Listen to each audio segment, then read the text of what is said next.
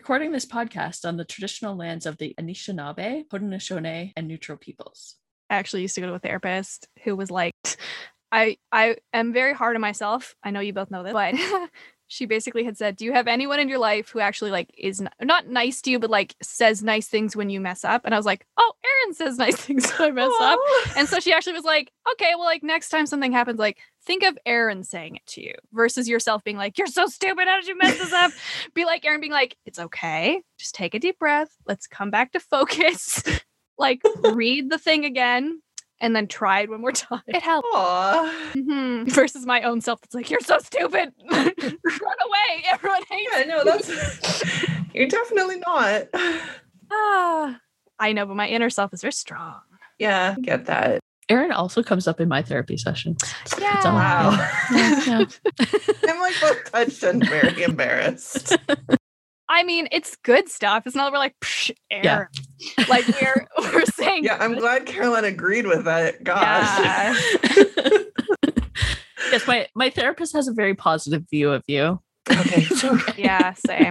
Oh, I mean, I'm super touched that I'm a positive force in you guys' lives. Mm-hmm. That's like, I'm going to fold that one up and keep it in my pocket for rainy days. Put that feather in your cap. They were like a positive influence in people's lives around you. That's right. I'm just going to fold it up. I don't have pockets on. I'll put it in my pocket bra. Yeah.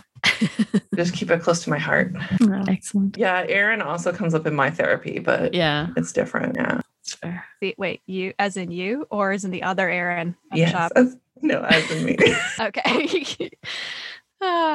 You have no idea how much this is lighting my narcissistic fire in my brain. I mean, there's definitely, I can only assume that it's very nice to have people be like, we love you and like you're great in our lives. And there's definitely days where I'm like, why are people around me? Like, what is the pull that I have over people? I assume I'm funny, but like, I don't know. Then that's not looking for compliments. I'm just saying in general what it feels. I mean, I believe there is a banner at the shop explaining that you're really fabulous. Yep. Oh, sweet Erin. Sometimes banner lies. No, the banner doesn't lie. Banner doesn't lie. I don't understand. My inner self is very mean. I think your inner self lies. Sounds like. Yeah. When your inner self is talking to you like that, just talk back and be like, listen, dipshit, you don't know what you're talking about. I'm amazing. Oh, so this is actually what my therapist said to me, because I have a very mean self voice. And they actually said that when you grew up with a somewhat, let's say, not great childhood, sometimes having a very mean inner voice is like what saves, I'm doing air quotes, what saves you. Yes. Or what helps you kind of cope. And she basically said that you need to like say, okay, thank you. Yep. Thank my inner voice for helping me and protecting me. But like now I have moved past where I need to be helped and saved and looked after. And I can look after myself. So I do not need this inner voice anymore that is like, don't do that. You're so stupid. Yeah, your first thoughts are what you've been conditioned to think first. And it's not necessarily a reflection of who you are or what your values are or what you actually believe. It's just what your brain has been conditioned to think first. So everyone should give themselves a break and be like, well, what's my second thought on this? Or my third thought even. Yeah. Or if I'd return to this tomorrow, will I have different feelings? Yeah, and if you can like empathize with that voice, which is what your therapist is probably trying to get you to do, is like, yes, right? I assume. And that like, then it will like calm down because it's like, oh, you heard me. Okay. And you appreciate me. Okay. And now I can like calm down and let you listen to the rest of you. I mean, that's a much more gentler way of doing that.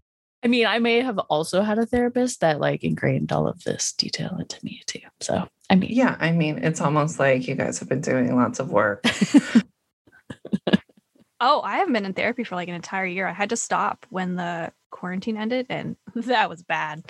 But like before that, I was in therapy for I think 2 years and it was going real well and it had to end.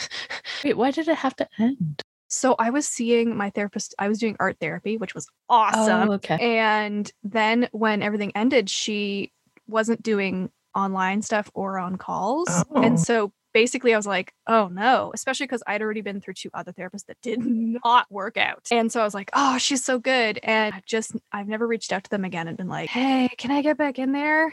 But I probably should, I think, helping, but it also made me feel very vulnerable all the time. So Yeah, That's part of it. Yeah. that's Yeah. what it is. Yeah. I hated that feeling though. I was like, why do I feel vulnerable to everything all the time? It did not make me feel the best, but I was like, I'm glad that I'm doing this to kind of untangle the knots that I was in. But still, yeah. Yeah, it sounds like it was really positive.